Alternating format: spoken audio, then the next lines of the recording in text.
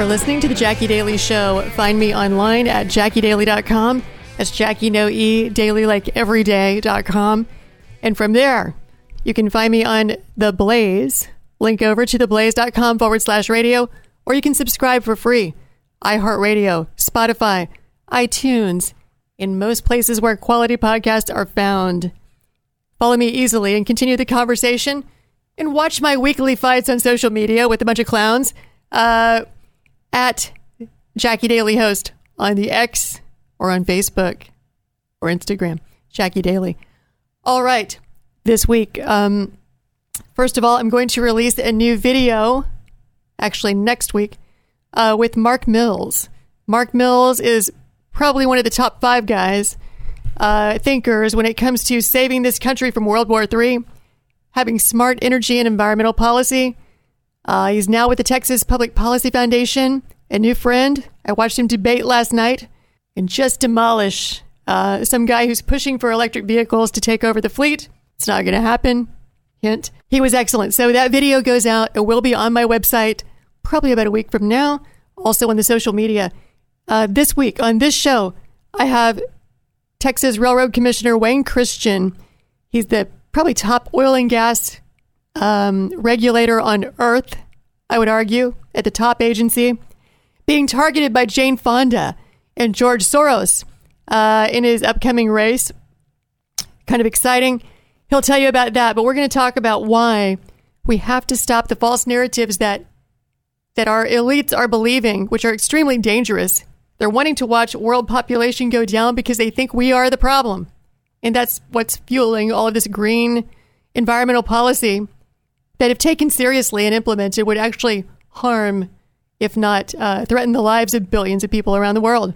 And after Wayne Christian, I then speak with an author named John Whitmore Jenkins, Harvard Business School, 1963, writing a book looking back over the last century from the greatest generation until now. It's called Looking Through a Glass Darkly, Divided America in the Gathering Storm. It's actually a really awesome book where he writes about how we became great, what went wrong, and how to turn it around. Chapter 1, Revisiting the Wizard of Oz. He compares America's decline to the Wizard of Oz. Chapter 2, The Missing Brains, Hearts, and Courage to Lead. Chapter 3, The Wizards Behind the Curtain and the Witches Covering Their Backs. So you get an idea of what this is all about. Then I love the solution at the end of the book. Dorothy's Magic Shoes and the U.S. Constitution. It's all about hope. How do we turn things around? This is a guy who's lived through a lot. He's seen a lot. He's been at the top of the business mountain and helped to build this country, and now is watching it decline and be torn down, but he has the path forward. Great guy. Again, John Whitmore Jenkins, and he'll be joining me later in the show. All right. Out of time for right now. That's the open. You're listening to The Jacki Daily Show.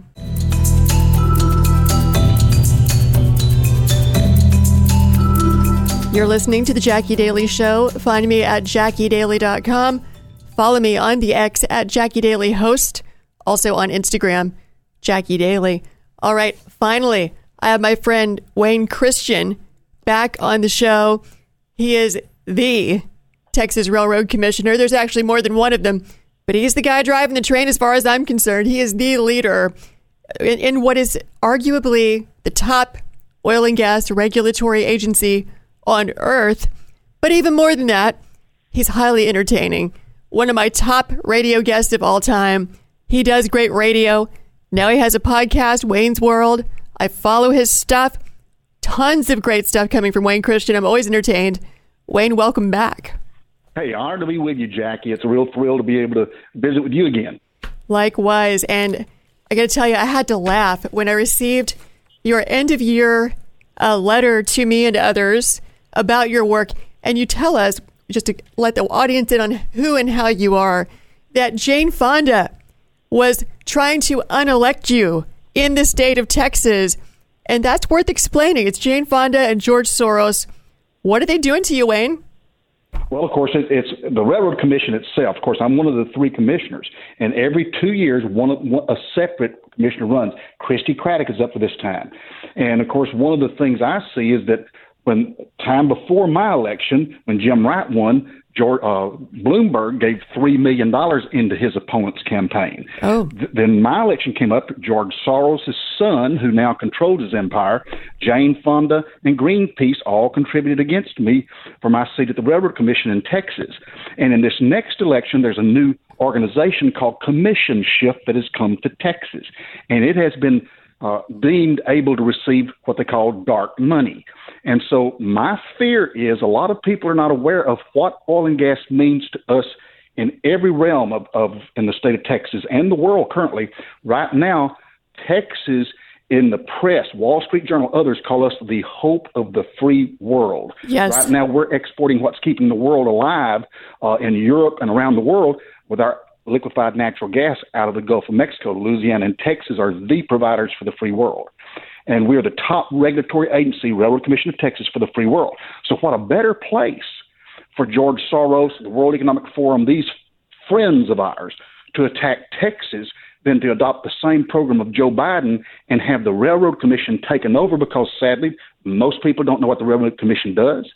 You have a race there, and all of a sudden in the runoff election, when nobody shows up, technically, you wind up having it bought by George Soros and others in that runoff election for a railroad commission. All of a sudden, we're not Texas anymore. We have Joe Biden's policy implemented in Texas that shuts off oil and gas, which is 40% of our state economy, 1 over 10 jobs, all the rainy day fund, all the permanent school fund, all the higher education fund. And we're sitting here in Texas totally reliant on what God has given us. And we're being stewards. We are 50% of the United States oil production, about 30% of the natural gas production. And again, the world relies on us. And I think not enough people are aware of that. And it's a wide open target for these enemies of America to come and take over. Well, and I think that this all happens either because elites believe lies, false narratives, or they know the truth and they're either profiting off of America's competitors.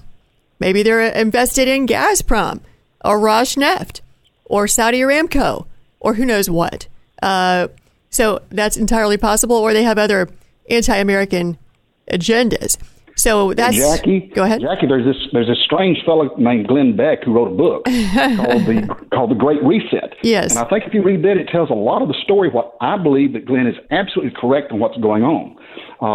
In fact, I did a 6-hour course out of Hillsdale College on the World Economic Forum and the Great Reset. Oh wow! And as Glenn Beck gives, it's quite amazing that their goals are to completely stop the United States from being the world power, superpower, and they want what they call equity on Earth. So there's about a third of the planet that's rich, there's a third they call average, and then the third they call poor. And they think the way to fix this is to take away from the rich and give to the poor, Robin Hood type stuff, right? Mm-hmm. Not what happens, but that's their theory. Right. But what's happening is, guess who the rich are? The United States of America. Guess what makes us rich? Every country that has oil is richer than every country that doesn't have oil. So as fast as they can strip us of oil in the United States, the faster we are now subservient to this Great Reset, which is then we got draft card burning John Kerry, you've got George Soros, you've got Larry Fink of BlackRock Funds, who controls 28% with 2 other funds of the world's liquid equity, and you've got Bill Gates. Then they control things. We had a revolution in 1776 to prevent the elitists from running our country, but that's where we are right now. Well, and why can't they lead by example, Wayne? Why can't they give their wealth away? You know, there's a whole parable about this, right, on the rich young ruler. It shows up and says, hey, I'm righteous. I've done everything right. You know, what more do I have to do? And the answer was, well, how about you give away your own wealth? And he went away sorrowful. And that's what the book says.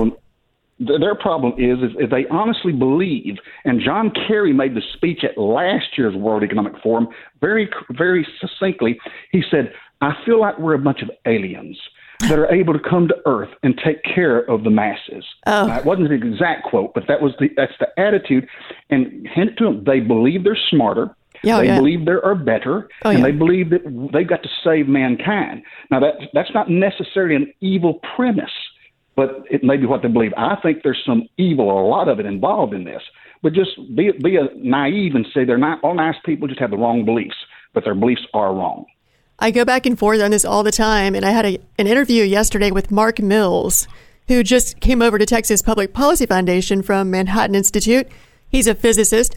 And I was saying, Mark, I just feel like a lot of these people, like the types we're discussing, the types that go to the WEF, go to COP28, they are grifters. They know that there's a plan put together for trillions to be redistributed from taxpayers in the U.S. and elsewhere to whoever lines up with the green company. So they're green. And they founded the company yesterday. No one cares. This is what this is.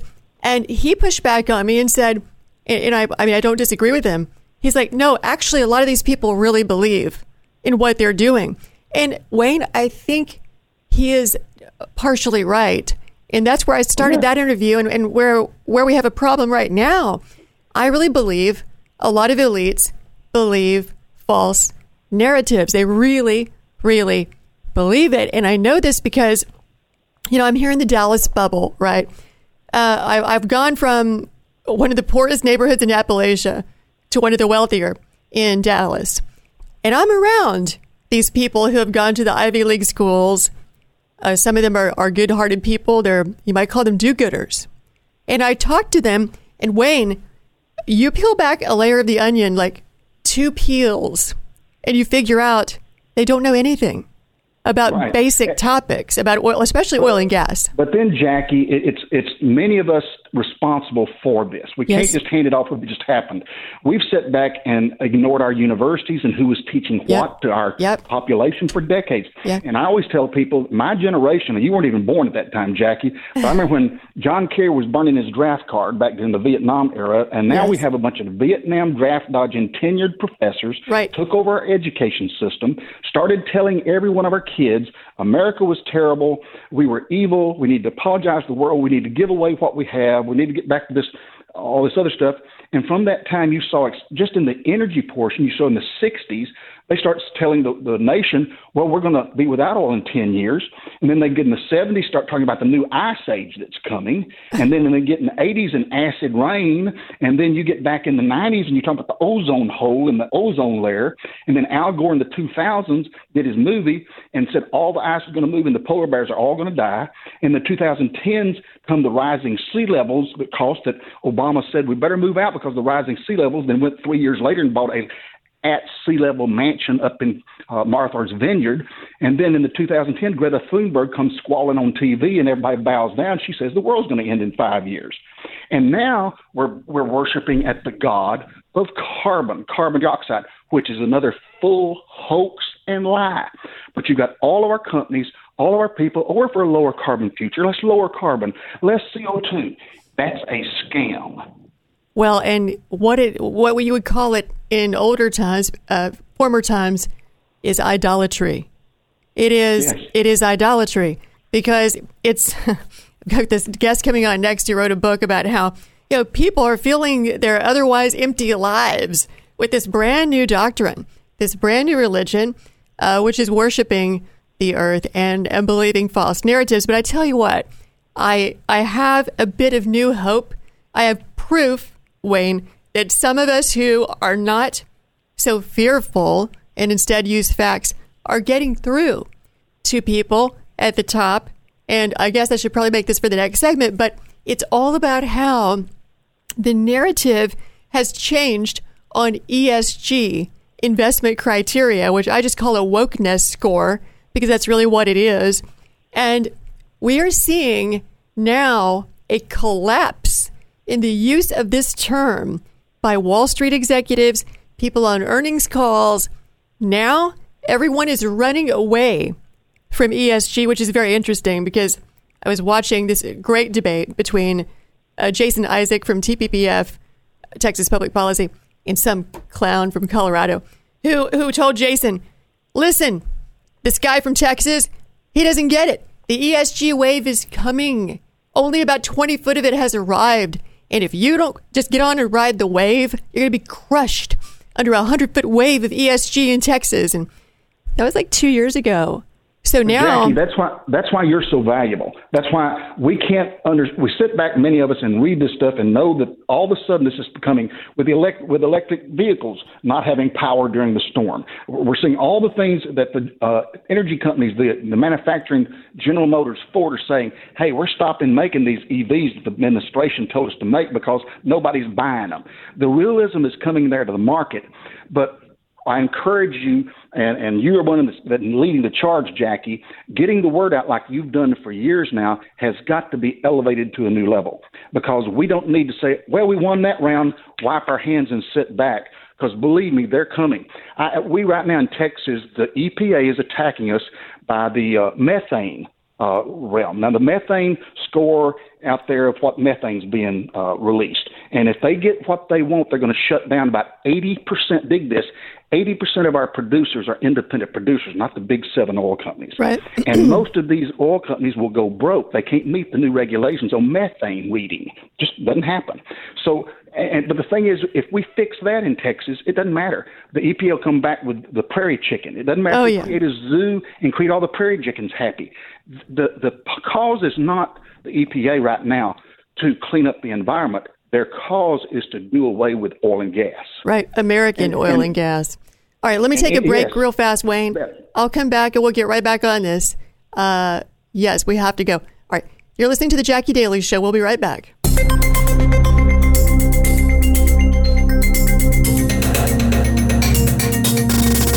You're listening to The Jacki Daily Show, and I'm continuing a conversation with Wayne Christian. He is a commissioner at the Texas Railroad Commission, which actually regulates oil and gas, among other things.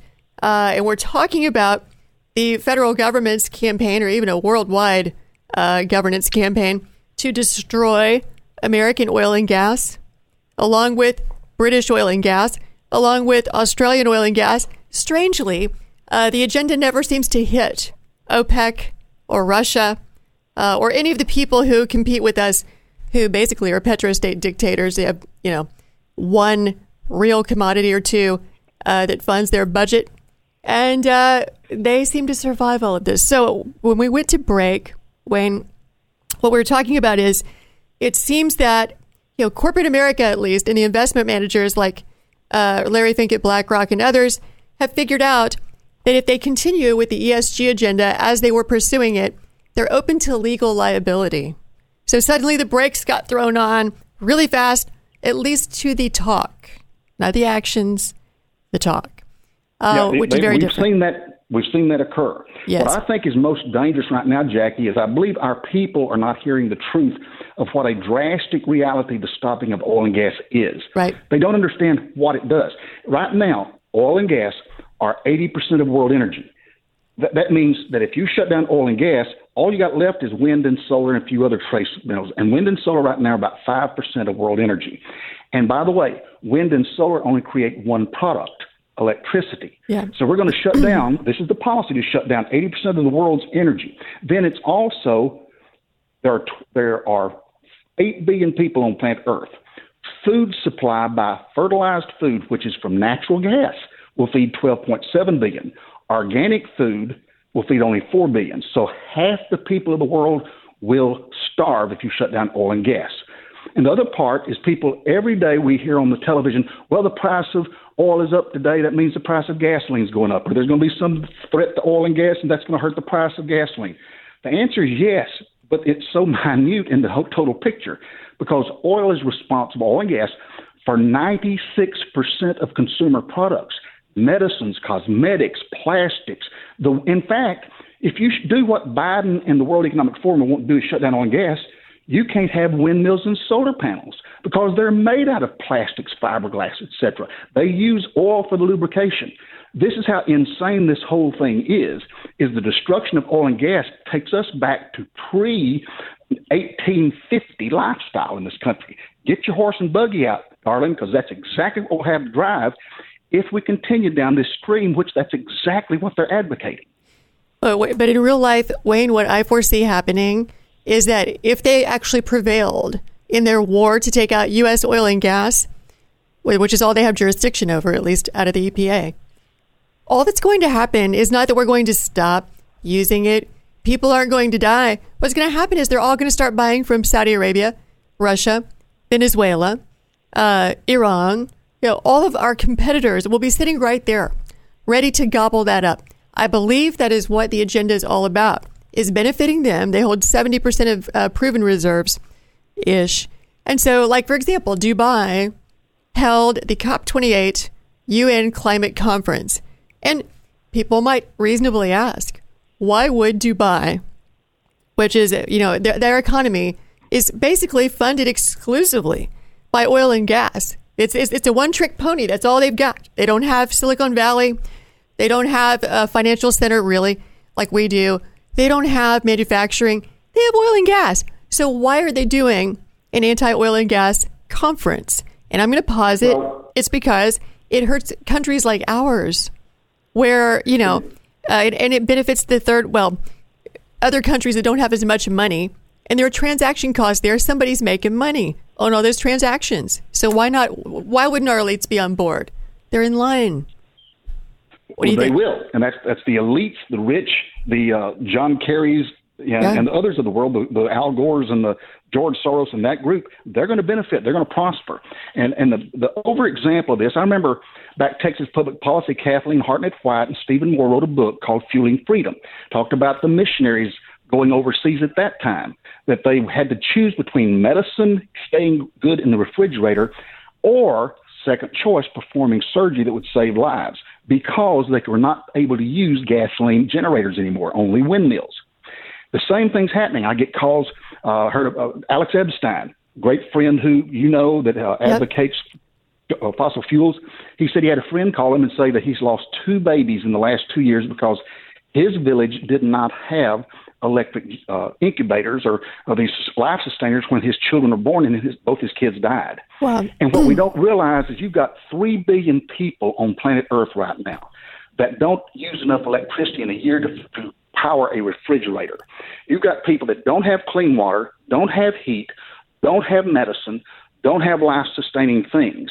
And we arrogantly sit back here and talk about our quality of air and this, that, and other. That's important. But there's people that are dying today, a third of the world. And when you start cutting back on what we are now furnishing and shut down oil and gas from these United States, people will die. But let me tell you, back to what we started with, and Glenn Beck wrote about the World Economic Forum, guess what one of their goals is? Depopulation. Right. Now, that sounds cruel, but they intend to lower the population of the world, and how better than just let these people die off from lack of medicine, lack of clean water, lack of any type of heating in winter? People will die. And when innocent human life is targeted to die, there's a legal word we have that in America, in the legal system, and it's quite frightening. Well, and this is why, Wayne, I've been fixated on this idea that these elites, as Mark Mills said, they're not all grifters. Some of them really believe this. I absolutely have a lot of friends here in Dallas, many of them Republican or conservative, went to the Ivy League schools, and they're absolutely convinced that the world has entirely too many people. I mean, they're absolutely convinced. That's what all the elites are saying. They've read Guns, Butter, and Steel and all that. And they have the best of intentions. They're good people. They're not bad people. But just like that wise man said, once we fall into the trap as leaders, now I mean our political leaders, Republicans, Democrats, whoever, of trying to make our decisions based on how we fear they will be portrayed, then we're done making the right decision. That was Vivek Ramaswamy, not exactly an old guy, but a smart fella. Yeah. And when he says that's what's happening, you got our energy companies, listen to this, they know this. But what do you see every time you see a prospectus from one of our oil and gas companies?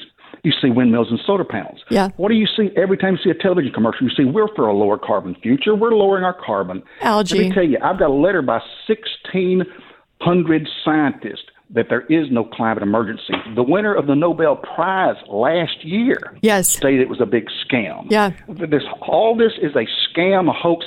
If I understand that, I don't want to take too much time. I know I'm done in my program, but let me give you this that I found, and you can Google this anyway. I saw it on a congressional committee. Just Google it. if we're talking about carbon dioxide is the total goal for the Paris Accord, for keeping the temperature from going up in the next few decades, the total goal now is to lower the carbon. And all of our oil companies, many of our trade associations are saying, well, we're for a lower carbon future. Carbon dioxide in the world's atmosphere is like 0.04 of 1%. And we're 11% of that. Yeah, 11. It's between, you're exactly right, 5 to the calculation is how much of that is man-made, between 3.5% to 5%. So that comes to 0.002%, 0.02 of 1% of the Earth's atmosphere. If we all stopped producing, started driving horses and buggies, shut everything down, oil and gas, all our industry shut down, totally went out the lights. 0.02 of 1% of the environment will be infected. It is a ruse, but it's a cruel on the cost of families. Let me tell you, there are families right now that their heating bills in Texas have tripled and quadrupled. They can't afford heat anymore. They can't afford food anymore. Right. There's people who can't get jobs because the restaurants have closed because they can't afford the prices. And this is happening as we speak. And where are we, Jackie? People like you, thank God, are getting the word out. But it's not the majority of the news media, let me tell you.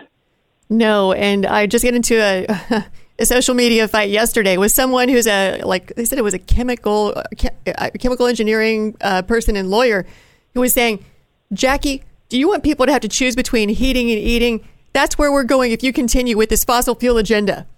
Like, this was an otherwise intelligent person.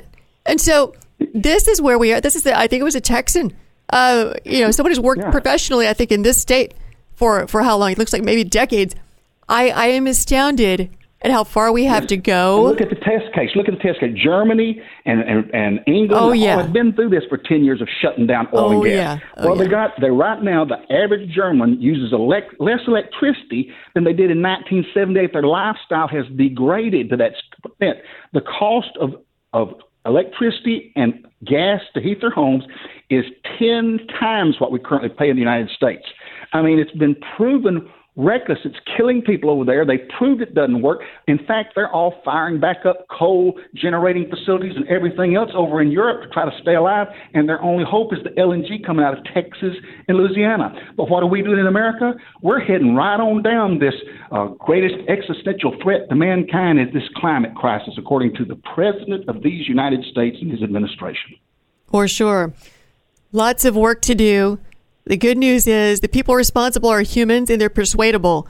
If we can get through to them through all of the media misinformation, all of the elite school misinformation, all of the information that has to be retaught. I watched a debate last night with Mark Mills and a guy who was pro-EV, room full of 100 very influential Dallasites. And wow, Mark Mills really just dominated and got through to them. There's a way. People like that we need, Jack. People like you, people like Mark.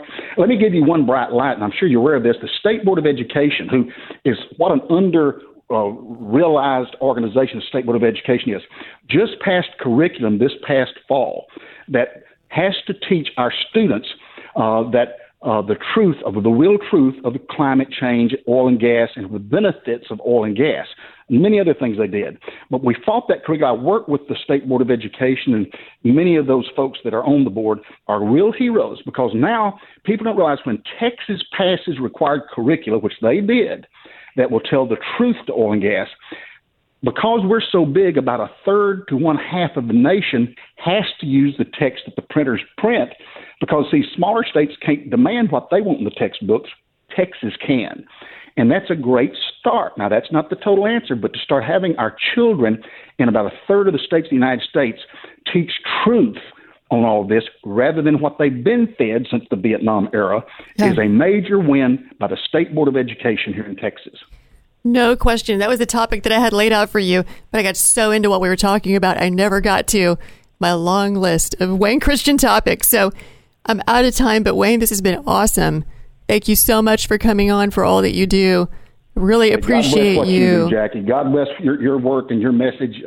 We love you. Likewise, I love you too, Wayne. You're my favorite man in Austin, Texas. Granted, there aren't a lot of great people in Austin, Texas, but all the same, you're the best. You're the best. You're my favorite commissioner of all time. Thank you for coming on. I'll have you back as soon as you'll come back. God bless. All right, you too. You're listening to The Jacki Daily Show.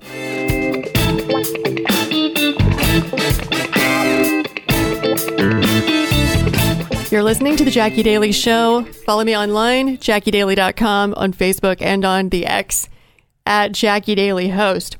I have here in studio John Whitmore Jenkins. He is the author of Looking Through a Glass Darkly. You might recognize that allusion to early literature. It's called the New Testament. I recognize the reference.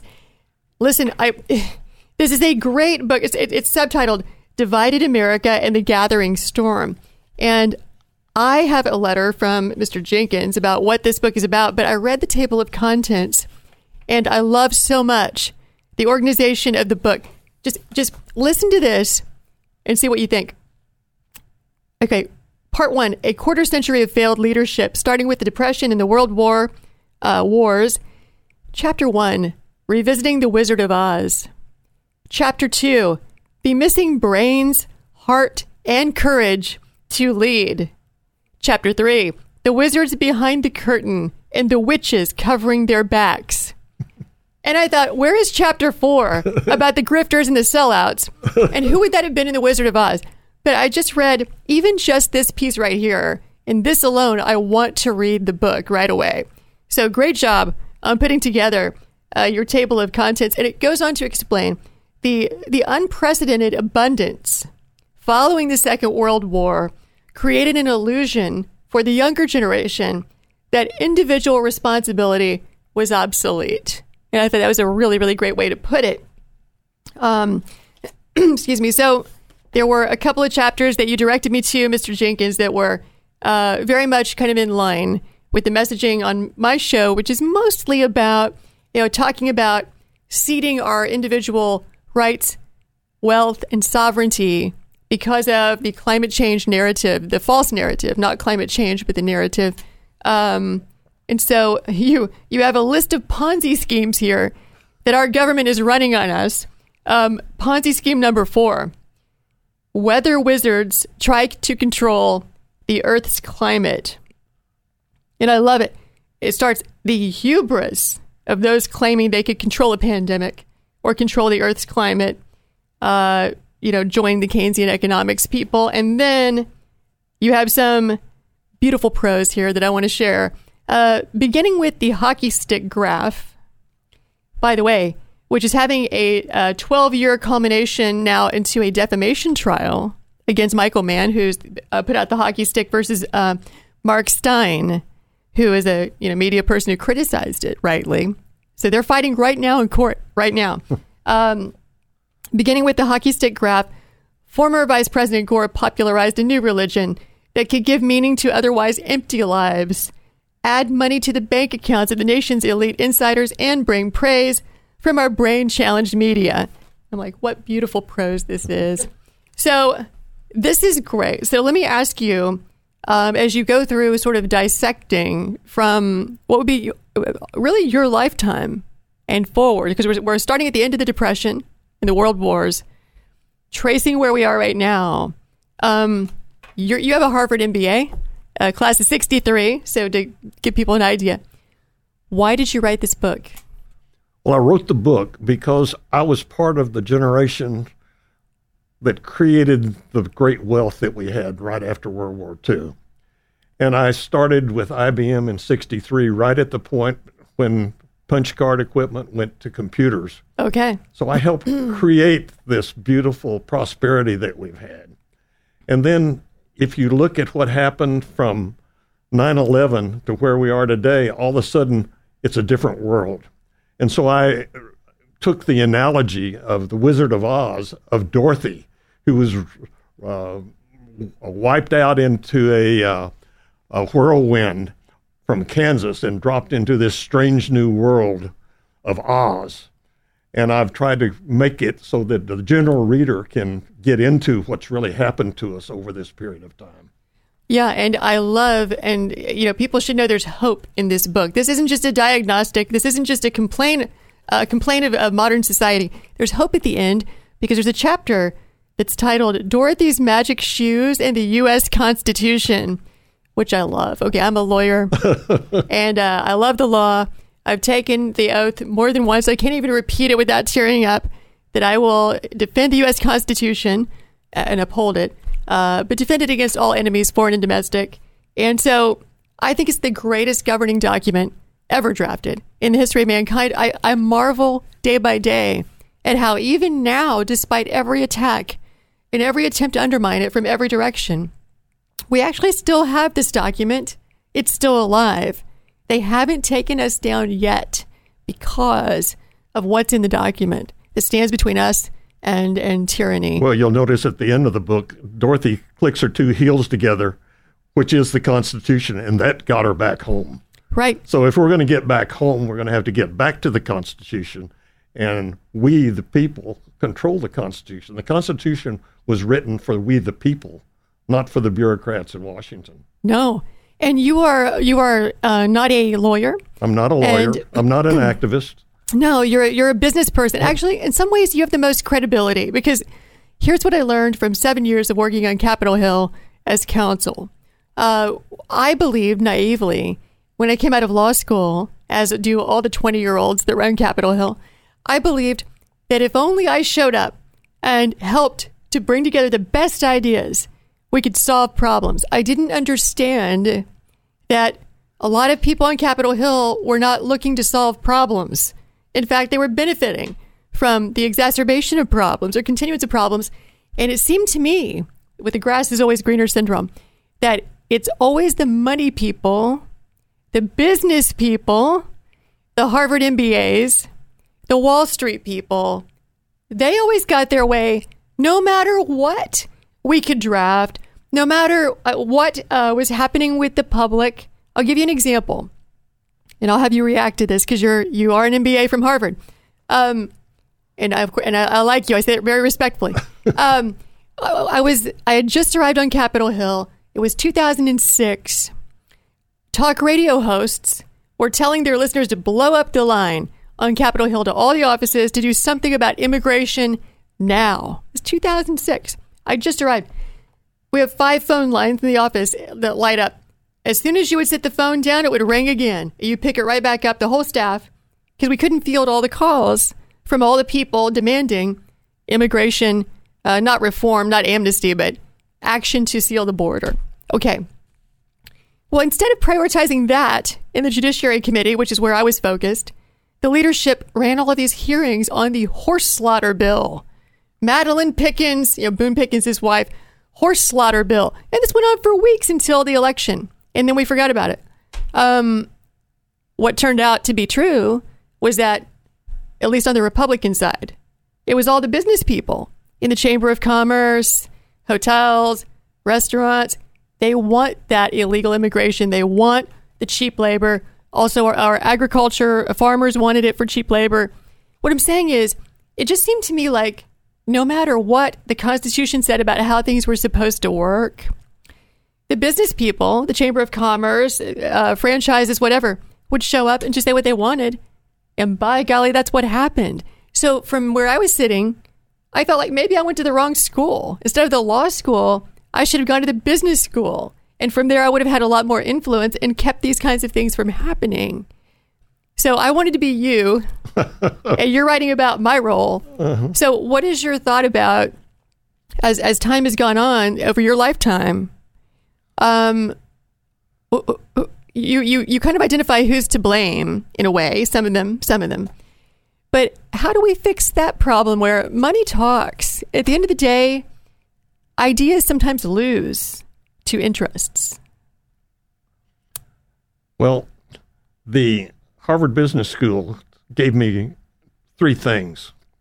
First off, it gave me a beautiful appreciation of Boston and where this all started.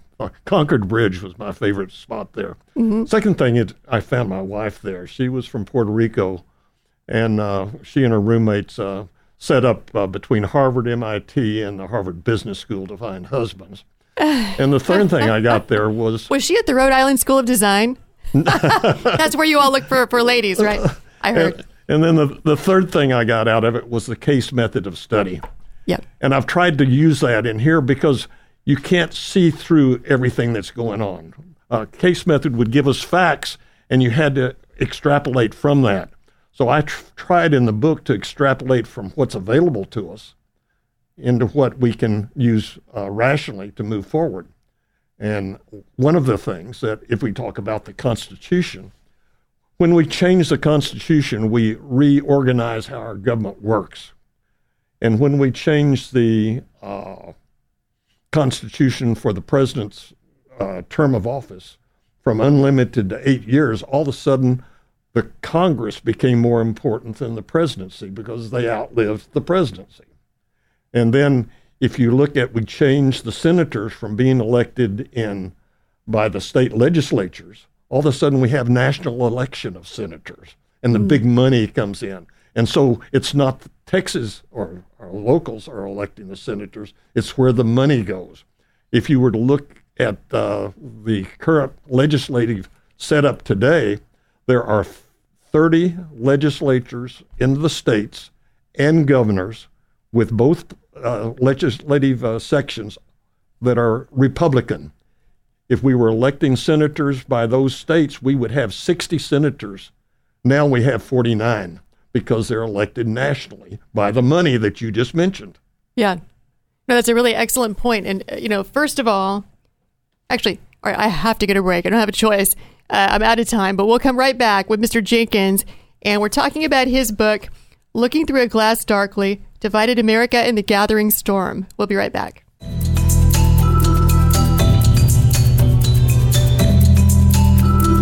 You're listening to The Jacki Daily Show, and I'm continuing a conversation with John Whitmore Jenkins. He is the author of Looking Through a Glass Darkly, Divided America and the Gathering Storm.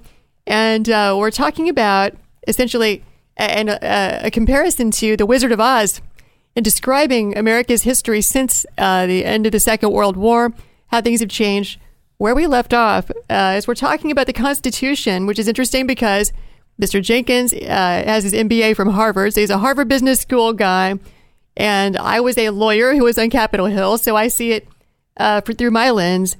And no one has ever made the point to me, up to this point in my life, which is remarkable since I actually served as a counsel to the subcommittee on the Constitution, as chairman, that money was injected into politics by virtue of direct election of senators. So once upon a time, the states sent their senators. The state elected officials chose senators. Then there was an amendment, and now we all vote for who's the senator. And then, so therefore, big money can pour into a state to the voters and exert an influence on the outcome. So interesting, and a solid point, too, you made, where the Constitution is not the Bill of Rights. A lot of people think, when they think Constitution, they're thinking of free speech and Second Amendment. It's all that stuff, too, but those are amendments to the Constitution. The Constitution is actually how the government is structured. So divided government, 3 branches and all this business. Executive, legislative, judicial.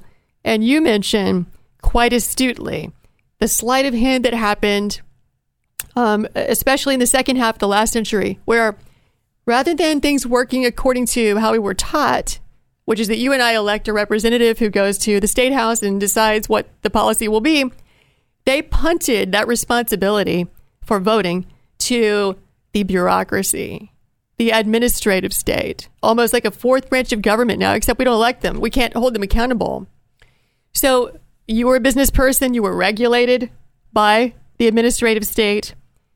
What do we do?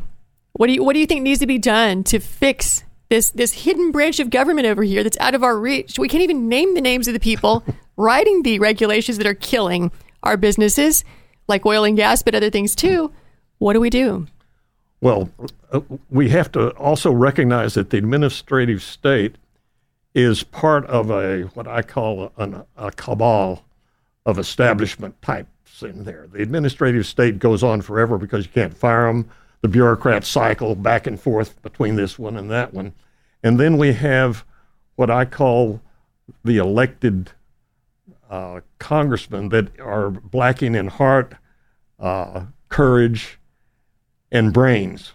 And they become the leaders. And so the cabal then becomes the administrative state, a few of these old guys that have been up there forever, which we could name if we wanted to, and then the fellow travelers, which become our mainstream press, our universities, and I can tell you a lot about Harvard if you want to later on, and the new oligarchs that we've created here, which are running our social media.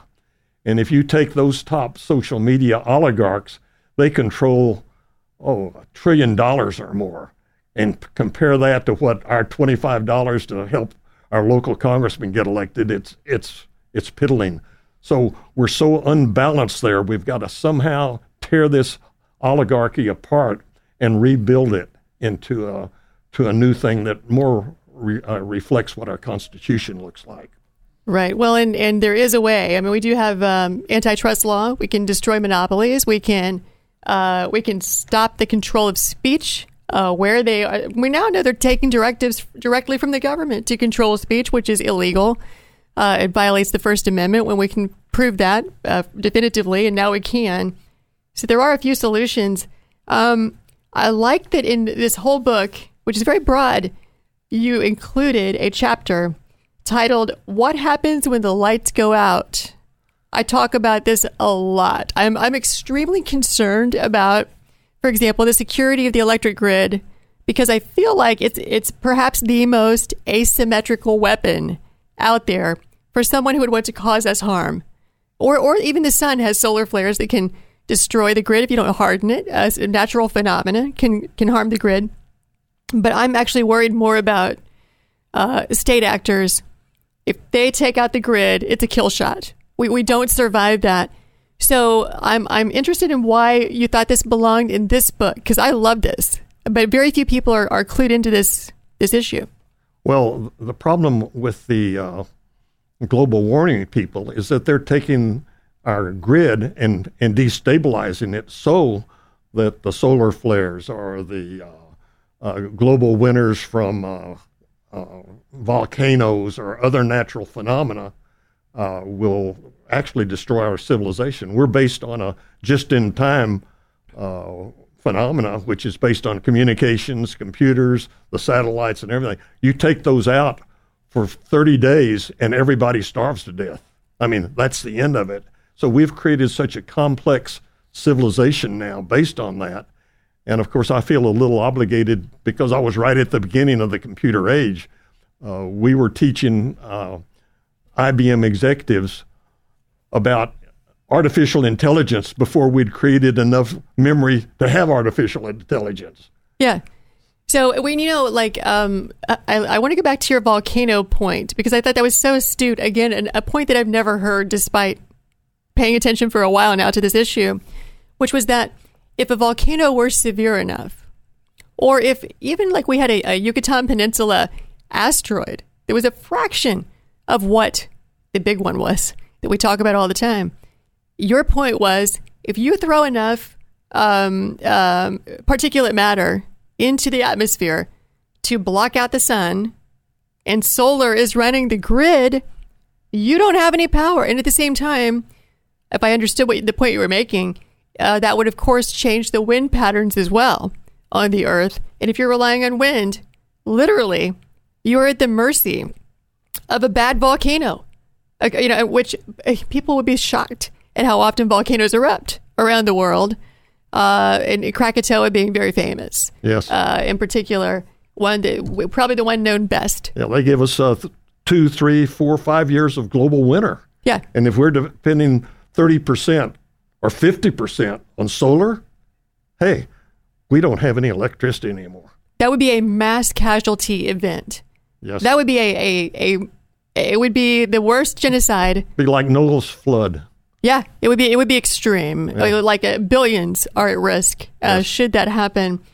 So I thought it was a very astute point, because people talk to me about volcanoes and about Krakatoa and about its ability to cool the Earth by virtue of reflecting sunlight. We talk about those points, but no one has actually thought about the vulnerability of a grid that relies on wind and solar. At least that's the first time I've seen it raised. And you go into it in the book. So there's a lot here to go through. I love, though, that you give hope. Like this book has hope. It has the way out. It has a path. And the path, the Constitution being laid down by people who lived over 250 years ago. Really, as I said, I marvel at this. I cannot believe. They were divinely inspired. Had to be, because, I mean, they had lots of history to draw from, so they could look back on Athens and Rome and see what had been worked and not worked before. But they knew about human nature and divided the power, understanding mankind's nature. And so, as I was saying, even now, all the time, I mean, I didn't go into the wrong business. I was just joking earlier.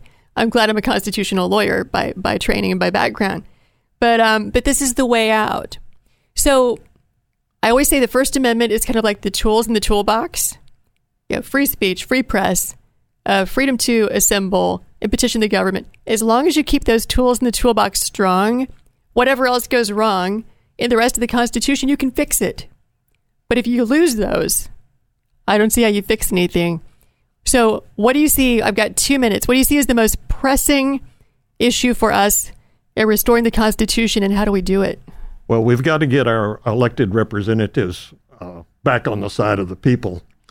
And our Congress, Senate and House, have been ruled by virtual dictators. Nancy Pelosi on one side, we've got McConnell and Schumer on the other side. They're part of this administrative state that's ruling things. You notice every one of them is now multimillionaires. Yes. How does that happen? McConnell and Schumer are over $100 million. I did not I'm sorry, know that. McConnell and Pelosi are over $100 million. So they're the ones that are perpetuating this oligarchy, which is almost a dictatorship now. We've got to first get rid of all of the old heads that are sitting up there. Yeah. And my solution for that is the Constitution provides for a convention of states, and the convention of states could put term limits back on the Congress people. And if we put it at just reasonable limits, we'd get rid of the top 30% of the old ones. And hopefully we'd get some new people that the people would have influence. They'd see that we're calling the shots now, not the dictators up in Washington. Yeah, term limits being one of the biggest, the omission of term limits being one of the biggest mistakes. I think by the founders, there weren't many, but that was one of a few. Outstanding. And then I would actually say, for as long as you are in office, you cannot trade in anything that your decisions can possibly impact, which would be almost zero, right, for a member of Congress or their family. Well, that would immediately eliminate about 100% of them. They would get out of there. We have to find some extreme ways, or you can't lobby for a foreign government ever after you leave federal service or being a cabinet member. So I have some ideas I'd like to push out there to try to disentangle the people who are leading things from their own self-interest as opposed to everyone else's. So anyway, but we are out of time. But again, it's called Looking Through a Glass Darkly, Divided America and the Gathering Storm by John Whitmore Jenkins. And I trust we can find this on Amazon, right? That's correct. Mm-hmm. Okay. Find it on Amazon. And you have another book. What's the name of it? My other book is The Blessed Generation, yes. 50 Years on the Cutting Edge of Rapid Change. Fantastic. And I tell the story of how we created this beautiful prosperity and how we were blessed to be born at that time and be able to participate in it. All right. Wonderful. John Whitmore Jenkins, thanks so much for coming on. Thank you very much for having me. You're listening to The Jacki Daily Show.